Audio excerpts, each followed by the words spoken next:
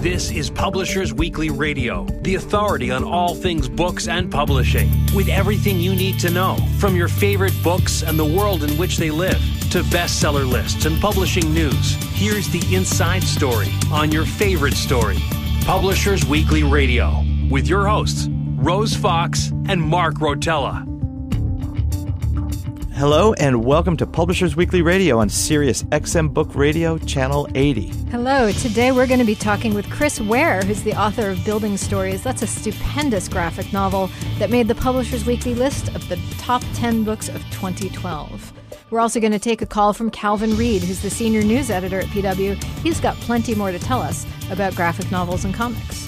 But first, here's a sneak peek at next week's Publishers Weekly bestseller list, as powered by Nielsen Bookscan. All right, looking at the fiction bestseller list, coming up at number 1, we have Tom Clancy's Threat Vector, debuting at number 1. And we also have the usuals. We've got John Grisham, who was on our list last week, and then Janet Ivanovich. And we have James Patterson, David Baldacci. And we have a novel by Glenn Beck. It's called Agenda 21. And also at number 10, and was at the same place last week, is J.K. Rowling. Now, I still haven't read The Casual Vacancy, but every time it sits there on the bestseller list, clearly people are reading it. But I feel like the buzz has died down, but it seems to still be selling pretty strongly. Yeah, perhaps on her name. I mean, perhaps people have just not gotten enough of her. I think that's probably quite likely. And within the rest of it, it looks like a whole lot of genre fiction, as usual. It's very popular. True. Being the science fiction editor, I'm always going to be talking about the genre fiction. I grew up reading Clive Cussler. It's actually kind of heartwarming to see him still up there. Though, if we tack down a little bit, I see that Jim Butcher's new urban fantasy novel, Cold Days, has dropped from number 3, where it debuted, down to number 15 on our list. Right. And then we have Gillian Flynn's Gone Girl, which last week was number 9, and this week has jumped up to number 4. Oh, that's interesting. Yeah. And I wonder how much of it is gift giving now, is the holiday season that's been a big seller. Mm-hmm. And you'll notice a few books I want to say back on the nonfiction list that I think are probably pretty big gift books. Tell me about that. Well, I mentioned this last week. I'm going to mention it again. Cookbooks. Mm-hmm. Really big. We have Ina Garten on the list. I think last week she was number 1, but now she and Bill O'Reilly seem to be battling out for the number 1 spot week after week. Bill O'Reilly with his book, of course, Killing Kennedy. So in Ina Garten's The Barefoot Contessa, foolproof recipes. And this seems to be a book that people will want to give, especially with it in the subtitle "Foolproof." Yeah, I feel like that's a gift for your favorite fool. Oh, that's a good point. If somebody gave me a book that's like foolproof recipes, I'd be like, great. You don't trust me. You don't even trust me with a good the point. Good Housekeeping cookbook. No. We need something foolproof for Rose. Right. And I might take that. I might take that a little personally, but I tend to distance myself a little bit from the holiday gift giving. Mm-hmm. I just give people gifts as something comes up, and I go, hey, this seems like it would be great for so and so. Yeah, sure. Well, and also, coming up, there's the Smitten Kitchen, Deb Perlman's cookbook, mm-hmm. which is bouncing between number 10 and number 9. She started off as a blogger, and this is a book that has gotten a lot of great press, a lot of great reviews, and is apparently selling really well. Rachel Ray is on there. Mm-hmm. And then the America's Test Kitchen, The Science of Good Cooking. And then we have another person, Ree Drummond, who's the Pioneer Woman Cooks, also started off as a blogger. And the America's Test mm-hmm. Kitchen one, that sounds much more my speed. The science of cooking. Of course. That's definitely. Of course. I feel that the kitchen is a laboratory, and that's definitely more up my alley. Just in case anybody listening is thinking about what to get me for the holidays I don't celebrate, that's a great idea. Now we could also use the science fiction of cooking. That might be something There have actually been science fiction cookbooks. They exist. No, I love that look that you're giving. Like, really? Yeah. Tell me about it. They exist. I haven't seen one in quite some time. Yeah. But they've popped up. Sure. Every once in a while through the years, and of course there have also been a great many books about food in science fiction. Those are out there too. Really? See, this is making me want to go dig one up and find it for you. Oh, I'd love to. So put it on my desk tomorrow. I will definitely do that in time for the holidays. And I promise I won't give you the foolproof one. Thanks so much. Thanks so much. And now, and so just talking about some books for men tend to like music books written by men. I mean, it's a great gift book. I think many people. And up there we have Willie Nelson's "Roll Me Up and Smoke Me When I Die." Is one. Still a great title. And Neil Young's "Waging Heavy Peace," and Peter Carlin just with his biography of Bruce Springsteen called Bruce. That one just never tires. I mean, that's just an amazing. It's a really solid book. We gave a wonderful review to. And I just have to mention, as I'm looking at the list, another cookbook, and this is F.L. Fowler. This is a parody. Right. You mentioned that. 50 Shades of Chicken. 50 Shades of Chicken. Nevertheless, a really stand-up good for cookbook. A laugh every time. Every single time. As long as those shades aren't pink. I probably made that joke last week too. No, you didn't. No, this is a new one. This is a new one. I feel that chicken should be well cooked. I agree. And if that means that you have to slap it around a little bit, then that's what you do. I bet there are things in there about how to truss a chicken. Most definitely. I think it might even be on the cover. I can only imagine. Yes. So the other thing that struck me about the nonfiction bestseller list this week, I feel like America, books about America, American history, American presidents are really pushing their way to the top again. And I find this very interesting. Like at number one, we have Bill O'Reilly's Killing Kennedy. John Meacham's Thomas Jefferson is at number 3. Sure. It's fourth week on the list. Right. And then Mark Owen's No Easy Day. Of course, which is about his escapades, right? And I feel like these books are for, again, a particular subset of the population. That this is not. I mean, correct me if I'm wrong. Nonfiction is more your sort of thing, but I feel like it's not so much pop history, like really digging into history, as taking a particular political view and then putting some history on it. Well, that's definitely the case with Bill O'Reilly's book, and you do have, solid histories often sell well, especially by big name authors. But you're right in pointing out especially coming out of the most recent presidential election, you have a lot of histories here, a lot of political histories. But you also on this list have two kind of humorous takes to history, to America, which you also brought up. Yep. And that's Stephen Colbert's No Easy Day, America Again. And then you also have Calvin Trilling's presidential campaign in verse. Now, Calvin Trilling is a New Yorker writer who has taken a look at the presidential campaign and has put the entire thing in verse. Wow. Yes. And it's on the bestseller list. So you have politics, written by a New Yorker writer, in verse. And poetry. When's the last time poetry made the nonfiction bestseller list? This is probably that book of Donald Rumsfeld speeches rewritten with occasional line breaks. Right, I remember that. Yeah, right.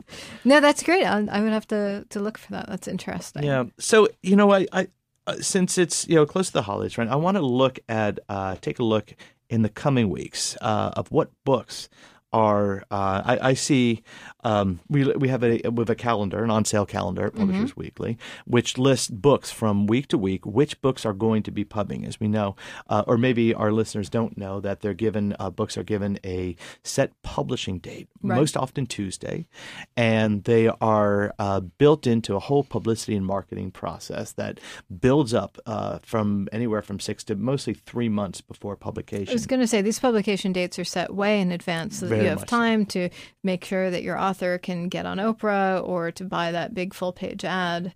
and make sure that all the publicity efforts are coordinated so that by the time the book actually comes out, there's all this material in place to give it a big push and hope that it makes a splash. Right, exactly. And one that's coming out, and we also often list copies, the number of copies that they expect to print. Mm-hmm. But we've got one that's coming out called The Chinese Takeout Cookbook. It's by Diana Kwan, and this one I think is pretty interesting that it's published right around Christmas time, because many of it's my for the Jews. Exactly. And already I've been invited to quite a few Christmas parties, but are Chinese Christmas parties. Mm-hmm. So this is also a time of New Year's resolutions. And so true. What books are we going to have coming out this time? We have, dieting, health books, anything to make. See, I don't even want dieting books and health books put in the same category. I feel like that's really not necessarily truth in advertising. I think dieting is so much more about control than really about health. Kind of more than a holistic health look. Mm-hmm. Yeah, exactly. But they go into those categories. It's all about marketing. It's all about marketing. And so we have the Dash Diet Weight Loss Solutions. This is Maria Heller. She's coming out. This one's going to be coming out this week. We also have The End of Diabetes. This is Joel Fuhrman's book. This is Harper One who's publishing it, and it's the Eat to Live plan to prevent and reverse diabetes. So that's a pretty big claim. That's a pretty big claim. Wow. But Joel Fuhrman is a pretty big name, and they've got about 50,000 copies that they're hoping to drop. We've got Wellness to Fitness, Pumped Up, Prayed Up, and Powered Up. Donna Joyner Richardson, I'm sorry. And we have a couple more here. Those might be the only three that are dropping right before Christmas, but there are quite a few more that have been published in the previous months and hoping to build word of mouth and some advertising for it. And going back to the presidents, I see Rise to Greatness, which is David Von Drill's biography of Abraham Lincoln. Abraham Lincoln is also coming out. Oh, right. So that's, just came out. Right. Oh, see, yeah. And so it looks like there's people are continuing to play on that, and of course on the Abraham Lincoln movie that's just out. Oh, right. Mm-hmm. Exactly, which I haven't seen, but I want to see. And on the fiction side, I see a book title that caught my eye, which is Great North Road by Peter F. Hamilton. And this catches my eye because I'm hoping to have him on the show with us next week. So that'll be an entertaining conversation. His book is coming out just right at the end of December. And he's a science fiction writer. He is a science fiction writer. Yeah, you know my weakness, Mark. I think we're going to have to talk about that at some point. And then I think the biggest book that we have coming out December 31st, Jared Diamond. People may remember him, the Pulitzer Prize winning author of Guns, Germs, and Steel. Sorry. This book is The World Until Yesterday, What We Can Learn from Traditional Societies. And 350,000 copies. So they're going to be backing this up with a lot of publicity, a lot of marketing, and hopefully a lot of fact checking, because I've heard that sometimes he takes a few shortcuts. Well, maybe he'll have prepared a little bit better this time. I'm Rose Fox. And I'm Mark Rotella. And this is Publishers Weekly Radio. Coming up next, we're going to be talking with Chris Ware, the author of Building Stories. Stay tuned.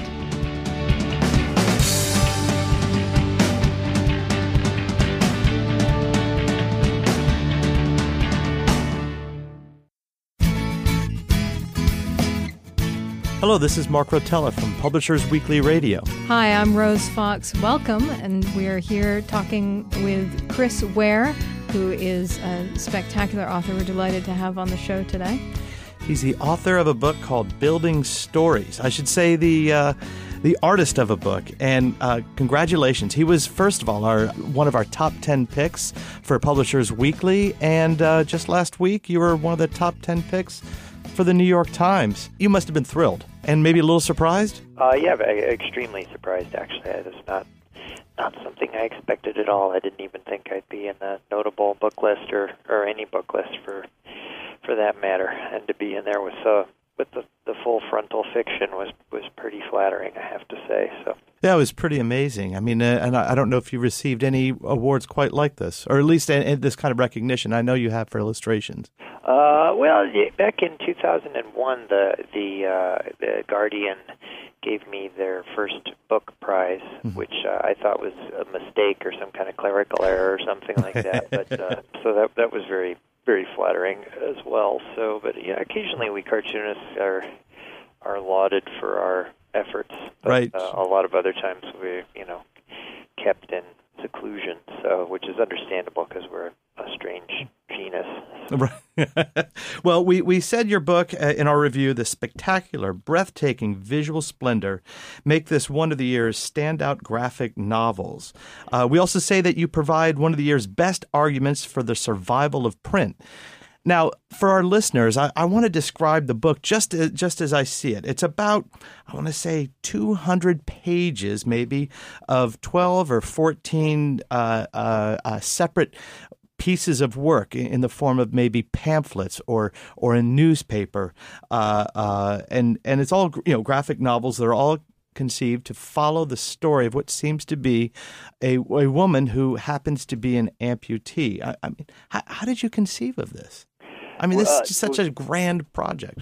As a writer, I can't say that I can't claim fidelity to any specific working method or to even any respectable kind of intellect. Actually, it takes so long to draw comics that one has plenty of time to figure out what one is doing along the way. And I've been working on this book off and on for 11 years now. It just started out as a single strip for a rather obscure Swiss publication, and then from there kind of mushroomed into something much more complicated, probably due to the fact that I again not a very good writer, so things tend to just kind of get out of hand. But about 2 years of working into it, I knew what the form of it was going to be, i.e. a box with a lot of different books in it, and wrote from that point on with that in mind. So was this a collaboration with an editor? You said you started working with this Swiss publication. Now, obviously, you've moved on to something that's more book-like. How has the concept survived that transition from one medium to another? There was, as far as working with an editor, that was just purely because this publication had invited me to do comic strips about whatever I felt like doing, which is a very lucky place to be. And from there, I would occasionally do a strip for the New Yorker under the same auspices, basically just as if I was a short story writer, but I happened to write with pictures instead of words. But it was never overall edited per se, other than it went through the ringer of a copy editor whom I felt horrible for, because of course you can't search and replace a comic strip. Right. So, I don't know. So you started mostly as a kind of a comic strip writer or comic strip illustrator. Well, I think the word illustration always kind of seems a little maybe not quite what cartoonists do. At least I think ideally. Sure. To me, illustration means that you're illustrating something else. Like you have a story and you're adding pictures to it. In my own case, and in other cartoonists of my generation and of my particular pretentiousness, I guess, for lack of a better word, cartooning is a language unto itself, and we really try to write stories with pictures. The pictures and the words then end up being inseparable from each other. In fact, we sort of think in pictures and words. So sometimes I might start out with a word or a phrase, but more often than not, I'll have an image in mind or even some sort of movement. So it's really kind of a different way of thinking about storytelling, and not just simply a way of taking a story and trying to make it either more accessible or dumb it down. That's not the case at all. It's really its own language. So. We're speaking with Chris Ware, the author of Building Stories, a graphic novel. I'm Mark Rotella from Publishers Weekly Radio. And I'm Rose Fox. And Chris, you had just been talking about what it means to you to be a cartoonist rather than an illustrator. You said something about other cartoonists of your generation. Who are you thinking of there? These people who've been an influence on you, or people you've sort of grown up working with? Well, pretty much everybody who takes what they do seriously and tries to do serious work, beginning with Art Spiegelman, certainly, who provided by far the best example and probably will never be topped with his graphic novel Mouse. Mm-hmm. And Art Spiegelman and Kim Deitch of that generation, especially Linda Berry, who took what one thinks of as sort of an autobiographical voice and transformed it into a voice for fiction. She really sort of turned comics inside out and kind of gave comics their soul, I think. Before that, I mean, jumping even back one generation, you could think of Charles Schulz, who I think of as the first empathetic cartoonist. He's the first person to create characters not only for whom you felt, but through whom you could feel as well, which is really the key towards making comics a sophisticated medium for expressing human pathos, I guess, for lack of a better word. And then more recently, artists like Seth and Charles Burns, Adrian Tomina, Dan Clowes, Ben Catcher, Gary Panter, Charles Burns, I said already. Speaking of Charles a lot because we've been traveling around together, and he's such a incredibly warm, nice guy, so he's on my mind, and he just had a book published by Pantheon as well called The Hive. I always feel I should have a laminated card in my pocket whenever anybody asks me this question, because there's always some horrible, glaring omission that I'm unintentionally making that I'll feel terrible about later. So. Oh, sure. But, well, when looking at your artwork, it seems to harken back to, I don't know, maybe an early 20th century kind of style. I mean, there almost seems to be a nostalgia in it. I mean, am I reading into that? Could there be? No, I mean, you could see it that way. I think mostly that just kind of is an accident. I was attracted to comics in art school because I went to art school at a time when artists were we really were kind of being told that whatever you do, don't make a picture of a thing that is what it is. Try to find another way around it. Because if you do that, you're essentially illustrating, you're sentimentalizing, you're appealing to any number then of it's things. not art with a capital A. Yeah, I suppose. So, and to me, comics were a way of speaking completely directly to an audience or to a reader.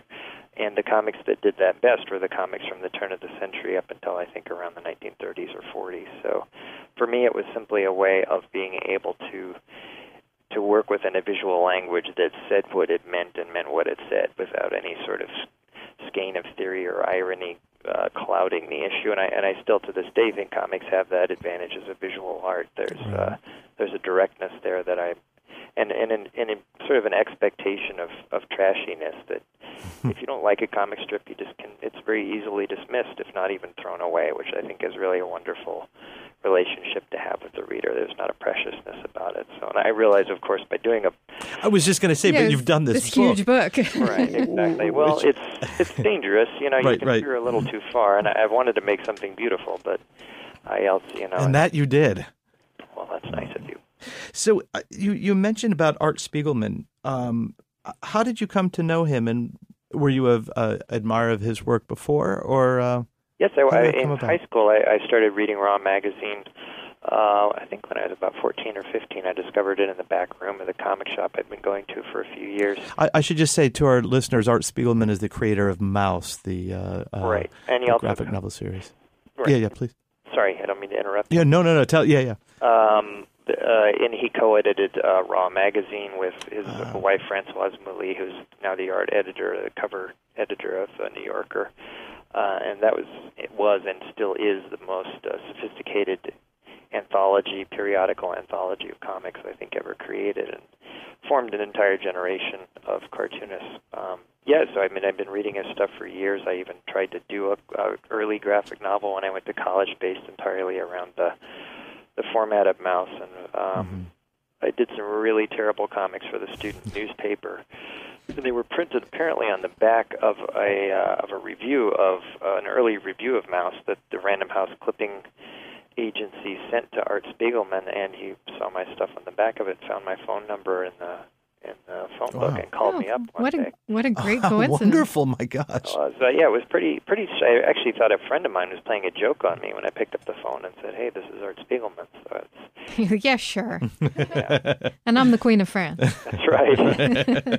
But from there we started corresponding, and he's become one of my very dearest friends, to whom I speak frequently and regularly, and I'm grateful to I've known him for many decades now. I guess it's been 20 years. So. We're speaking with Chris Ware, the author of the graphic novel Building Stories. I'm Mark Rotella from Publishers Weekly Radio. And I'm Rose Fox. And we were just talking about this connection that you have with Art Spiegelman. It's a wonderful coincidence that you can build community that way just by happenstance. What do you do now to kind of find other cartoonists and talk with them and work with them, as well as reaching out to your fans? Well, I actually think most cartoonists, it's our proclivity to not reach out, especially that phrase, or to touch anyone at all. So this is more your distancing mechanism. I guess, yeah. I mean, we were all sort of socially trained to hide in the corner where we wouldn't get, made fun of or spat upon or punched or whatever. And cartooning was sort of the result of that. But my best friend Ivan Brunetti, who's also a cartoonist, lives here in Chicago. We get together once a week for dinner and talk, and most of the time I just keep in touch with people from writing or talking on the phone. I think a few years ago, before the internet, Linda Berry suggested there should have been a dedicated cartoonist inking party line that you could just pick up and just talk for hours at a time while you're inking, because for a lot of we cartoonists, actually inking the work is sort of a brain deadening or brain turn offing kind of activities. In my own case, I find that when I'm inking, I go over past childhood traumas and I can get really emotionally worked up. So it's really good to have something to think about. So can you talk to us about the process of inking? What is that exactly for those of us who have never inked? For any who've never inked, yeah, you're a lucky man. It's kind of different for every cartoonist, but for the most part, most cartoonists plan everything in some sort of malleable medium, generally being pencil. In some cases, it's felt tip pen, or they work through a series of tracing images, and then from that, they pick a more sturdy paper medium, usually something along the lines of Bristol board. That's the traditional choice, and then using either a brush or a old-fashioned Spencerian lettering nib, which would go back all the way to the mid-19th century and be used entirely for producing beautiful handwriting. The lines are then sort of set in stone using good old-fashioned carbon and gum Arabic. So I don't know how much longer they're going to make this stuff, but fundamentally cartooning is just a matter of yes and no, the black and white of paper and ink, and occasionally white paint when you screw up. So that's about it. So you're in a lot of cases you're simply tracing what you've kind of thought your way through. For a long time I inked directly on the board without any penciling at all, just to see what would happen. But it's like doing crossword puzzles in ink. Yeah, I don't know. It got a little too tense. I know other cartoonists, certainly Gary Panter, who's one of the great geniuses of the 20th and now 21st century, certainly of comics. I think he works that way, or has worked that way. It depends. Everybody's different. So there you are with these boards with pictures on them. How does that then get turned into the book or the box of work that we held in our hand? I mean, this thing is mammoth, and every aspect of it is a little bit different. So what was the production process like for making this gorgeous physical object? Basically, it was just me scanning it into my computer, and then creating the books, and then sending the final files to Random House and having them printed. Really? The thing I like most about comics is that it's a medium in which, if you want to, you can control every aspect of it. And I mean, I designed the box, I did the cover, I did all the lettering and everything, and then just sent it off. And then the production manager at Random House, Andy Hughes, figured out a way to make it publishable by talking to printers and figuring out the best way of making it. So because it can't possibly be an inexpensive endeavor. No, this in particular was pretty complicated because it's 14 different books. But in a lot of cases, it's just a single signature or pamphlet. There's a couple of hardcovers in there. But I gave them, the paper stock that I wanted, the measurements and what they should look like. And right. One of the books actually is supposed to look like a little golden book, and it does. It does. I was thinking that, like a little kid's board book almost. Yeah, that format was invented by the Golden Book Publishing Company, which was then sold to Random House actually. So the printer, when they got this and they saw this, also turned out to be the printer now of Golden Books for Random House. Oh, that's handy. they came back to me with the actual Golden Book foil on it with the little bees and flowers, because I guess they figured that that's what it was supposed to be. But I had to, thank them and say, no, it's just kind of a nod. It's not the actual thing. But they had a big roll of that tape ready to go to to bind those books. So speaking of bees, I have to ask, what's up with the bees? Like as I'm reading through it, there's this story of this woman's life, but also there's just some stuff with bees hanging out and talking to one another and being anthropomorphized bees. So where did that come from? Well, without giving too much, the book tends to focus around female characters, and that's really the only male character in the book, or at least one that's presented as a protagonist. And so they're drones. Particular stories are they're stories that the main character tells to her daughter at bedtime, and it's supposed to represent the sort of wobbly course that the brain can take when telling stories to a child, where you kind of have to stick to a moral straight and narrow, and you don't want to veer too off the road, because even though the adult mind can certainly do that, because the story is essentially about infidelity and sex and struggling within oneself to try to be a good parent and that sort of thing. Mm-hmm. So it's also fundamentally about empathy, because I think the first sort of empathies that we have as children are with animals and with insects. Mm-hmm. There's probably not a child out there that doesn't see a bee and imagine that bee going back to their family, even though, of course, that's not really what is going to happen, but that's how we like to imagine these things. So, well, it's pretty lovely, actually. Anyway, so that's the idea, and I just plopped it in there, so it's not immediately clear how it relates to the overall story, but hopefully as one reads the story, it becomes a little more sensible and not completely out of whack. One more question for you, and you were on the cover. You designed the cover for Publishers Weekly for the best books. Also for, I think, the cover of the New York Times book review, was it? And as well as Poets and Writers. Mm-hmm. Yeah, that's right. And but it appears that these three magazines weren't the first of three to have this genius idea. The other was Forbes, an unlikely place, that I think ended up going with a different cover, which, as it was described, seemed like a really wonderful cover. Was it perhaps what you've done maybe controversial for them? Well, first of all, I have to thank you again for picking my book as the best book. It's so flattering of you and very, very, very kind of you, and thank you for letting me redesign your logo and do all those other things. It was really, I love your redesign of the logo. It's great. We were thrilled. I don't know if you follow us on Twitter at all, but the PW Reviews account now has your version of the logo as the picture. There's factions now. I've written. Right. Sorry. Great. Need to do that. Well, anyway, the thing that you're mentioning it was done for Fortune magazine. The art director there very kindly invited me to do a cover for them for their Fortune 500 issue, and I was inspired to do it not only because Fortune early on in the 30s was actually kind of a progressive magazine. There were WPA artists who did their covers, and it was really quite beautifully designed, oversized. They paid attention to paper stock. There was no text on the cover except for the hand-lettered logo and sometimes quite beautiful paintings. I think maybe even Charles Sheeler, Charles Demuth did work for it. So I wanted to kind of harken back to that tradition and redesign it back to that earlier look. And this was 2009 too, so there was quite a bit going on, needless to say, in the financial industry, and I consulted with my friend, the radio host Ira Glass, about all the things I wanted to put on it, and he said, "Yeah, that sounds all about right to me." And he'd been working with his producer Alex Bloomberg with the show Planet Money, and I'd followed a lot of their news reporting. So, as I was working on it, I realized, well, this probably is not going to necessarily be the sort of thing that they'll want to put on the cover, but I finished it anyway and sent it with an apologetic note, and they were very, very kind about it. And I didn't mean to upset anyone, but at the same time, I wanted to portray things at least in a way that seemed the way I saw them, and I think it's fairly defensible. So. Things were not good.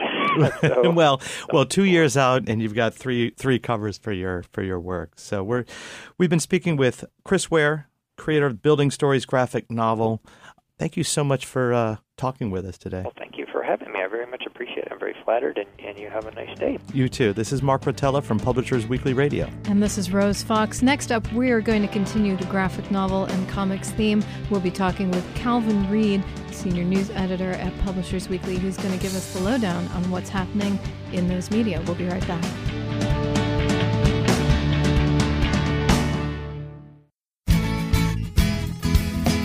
Welcome back to Publishers Weekly Radio on Sirius XM Book Radio, Channel 80. This is Rose Fox. And this is Mark Rotella. And we're going to be speaking now with Calvin Reid, who's the senior news editor at Publishers Weekly. He's also the co-editor of PW Comics World, and as Mark likes to say, an all-around cool dude. Welcome to the show, Calvin.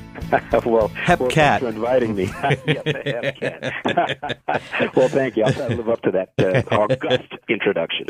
So we were just talking with Chris Ware about his Building Stories. I know you were a real champion of this book.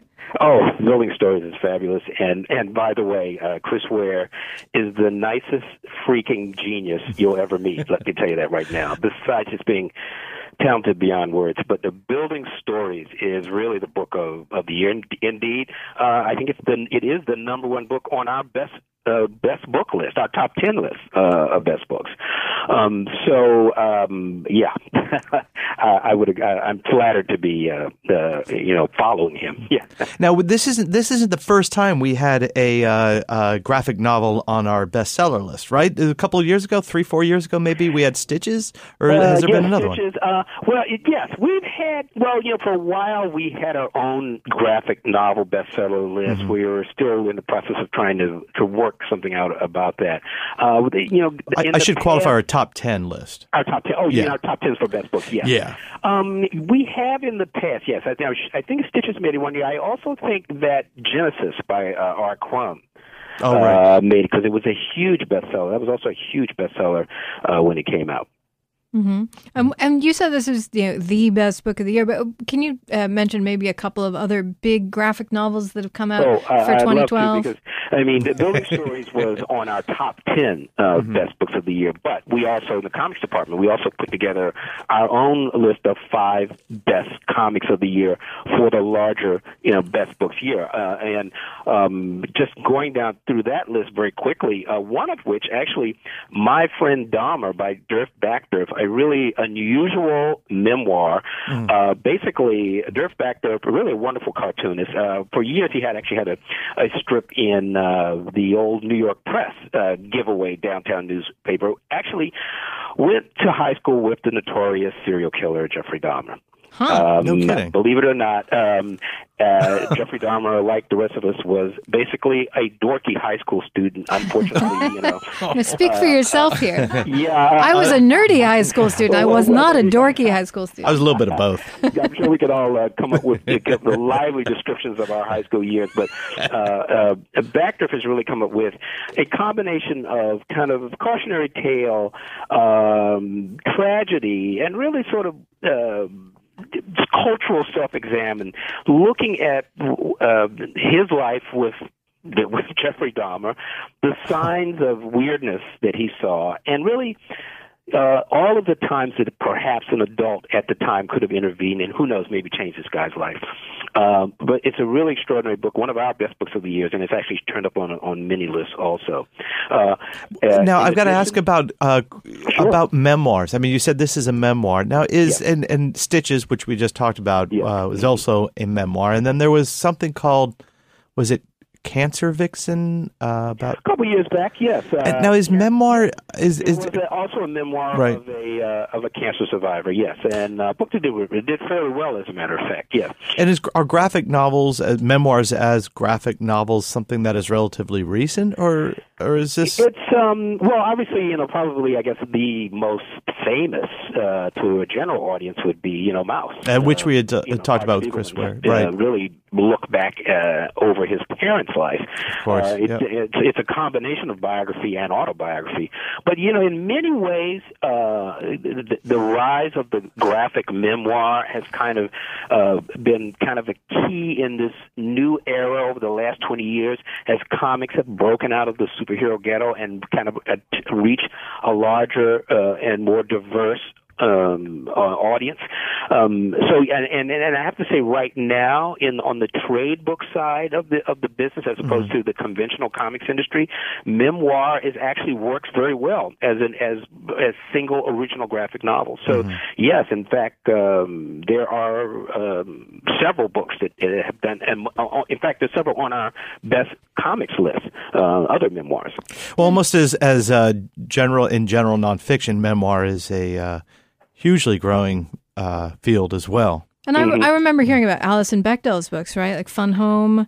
Yes, and her most recent book, which is one of our best comics of the year. I was going to ask if that made your list. Yes, from Houghton Mifflin Harcourt. Yes, it's Alison Bechdel's latest memoir, and basically she has done for her mother what she did for her father in Fun Home, and really looked at her sometimes really troubled relationship with her mother, but also really in her inimitable, high-powered, quasi-academic fashion, she's kind of looked at female early development theories and how it's related to her life and to her relationship with her mother. It's like a combination of the braininess and weird indie comics mania together. We are speaking with Calvin Reid, senior news editor at Publishers Weekly. I'm Mark Rotella, Publishers Weekly Radio. And I'm Rose Fox. So, Calvin, there's been some exciting news that's happened in the last couple of weeks in the comics world. There's been a big shakeup. Why don't you tell us about that? Yeah, well, Karen Berger, in case you don't know, is probably one of the most important comic book editors that probably most consumers don't know about. What they do know about is the authors that she has published at Vertigo. And Vertigo is an imprint at DC Comics that was launched in 1993 specifically to do non-superhero genre comics, and it was headed up by Karen Berger, who immediately started signing up authors like Neil Gaiman to do his Sandman series, Alan Moore, who was doing Swamp Thing, and later V for Vendetta, Grant Morrison, who was doing The Invisibles, Garth Ennis. In fact, a whole line of kind of a British invasion of distinguished British comic book writers who really have kind of changed the landscape and really helped usher in this new period that I was talking about of reading of comics well beyond the tried and true superhero category that we all love, but really exploded the comics medium into a broader trade book market reading audience.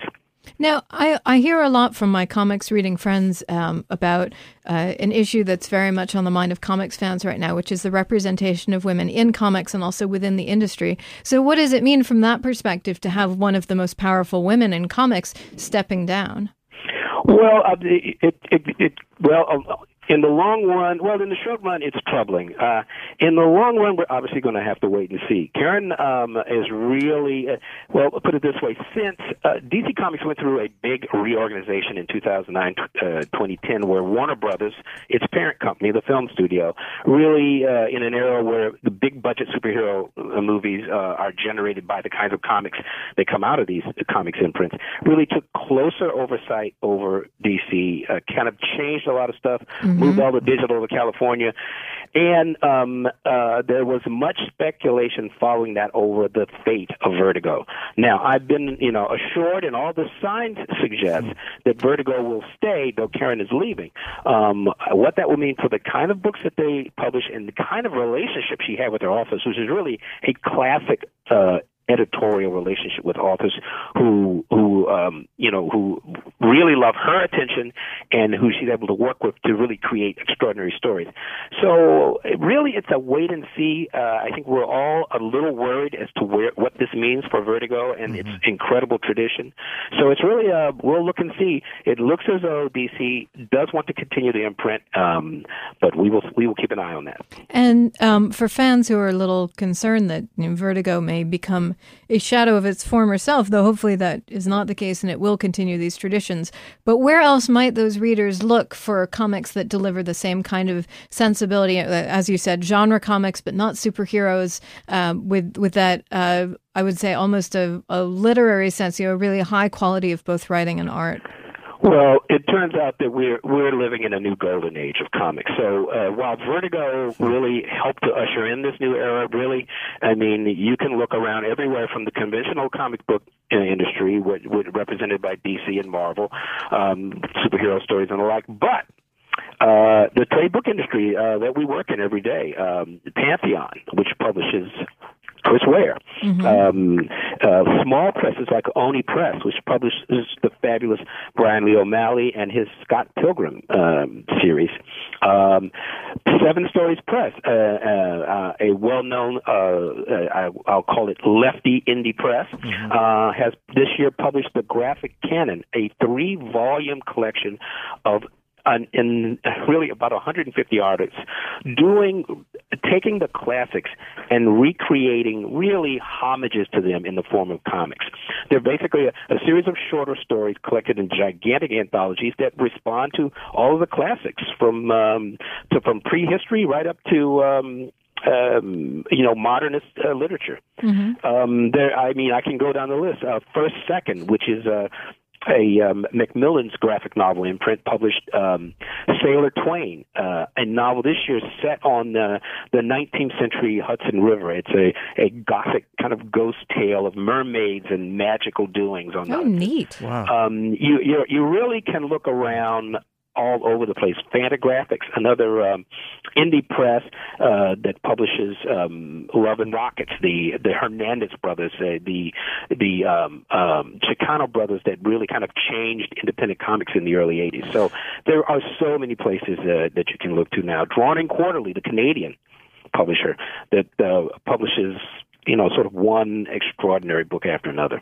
We were speaking with Calvin Reid, co-editor of PW Comics World and senior news editor, Publishers Weekly. I'm Mark Rotella from Publishers Weekly Radio. And I'm Rose Fox. And so, Calvin, I want to talk to you. I want to have you talk to us a little bit more with some of the books, some of the graphic novels that you see coming out, some of the stuff you're excited about.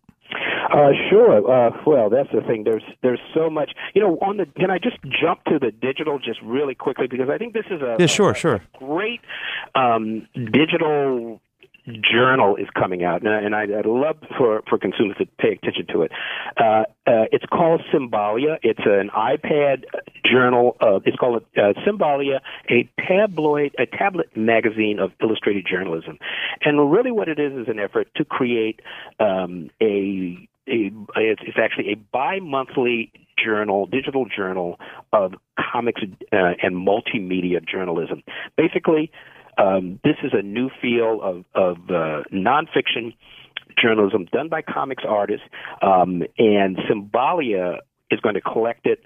It's a subscription, has a subscription business model, and it's put together by Erin Palgren, who is a kind of former managing director of the Media Coalition, which is an alternative news source.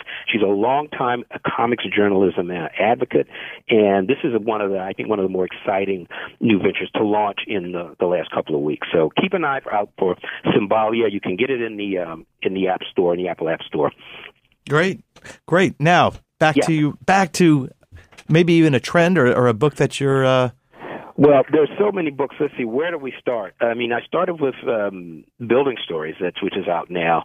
But another book to keep an eye out for, and it's just out, it's a book called Prince of Cats by Ron Wimberly, also published by Vertigo. It is a kind of hip-hop recreation of Romeo and Juliet as gang-banging ninjas on the streets of Brooklyn. And it's also written in the most fabulous mashup of hip-hop English and iambic pentameter.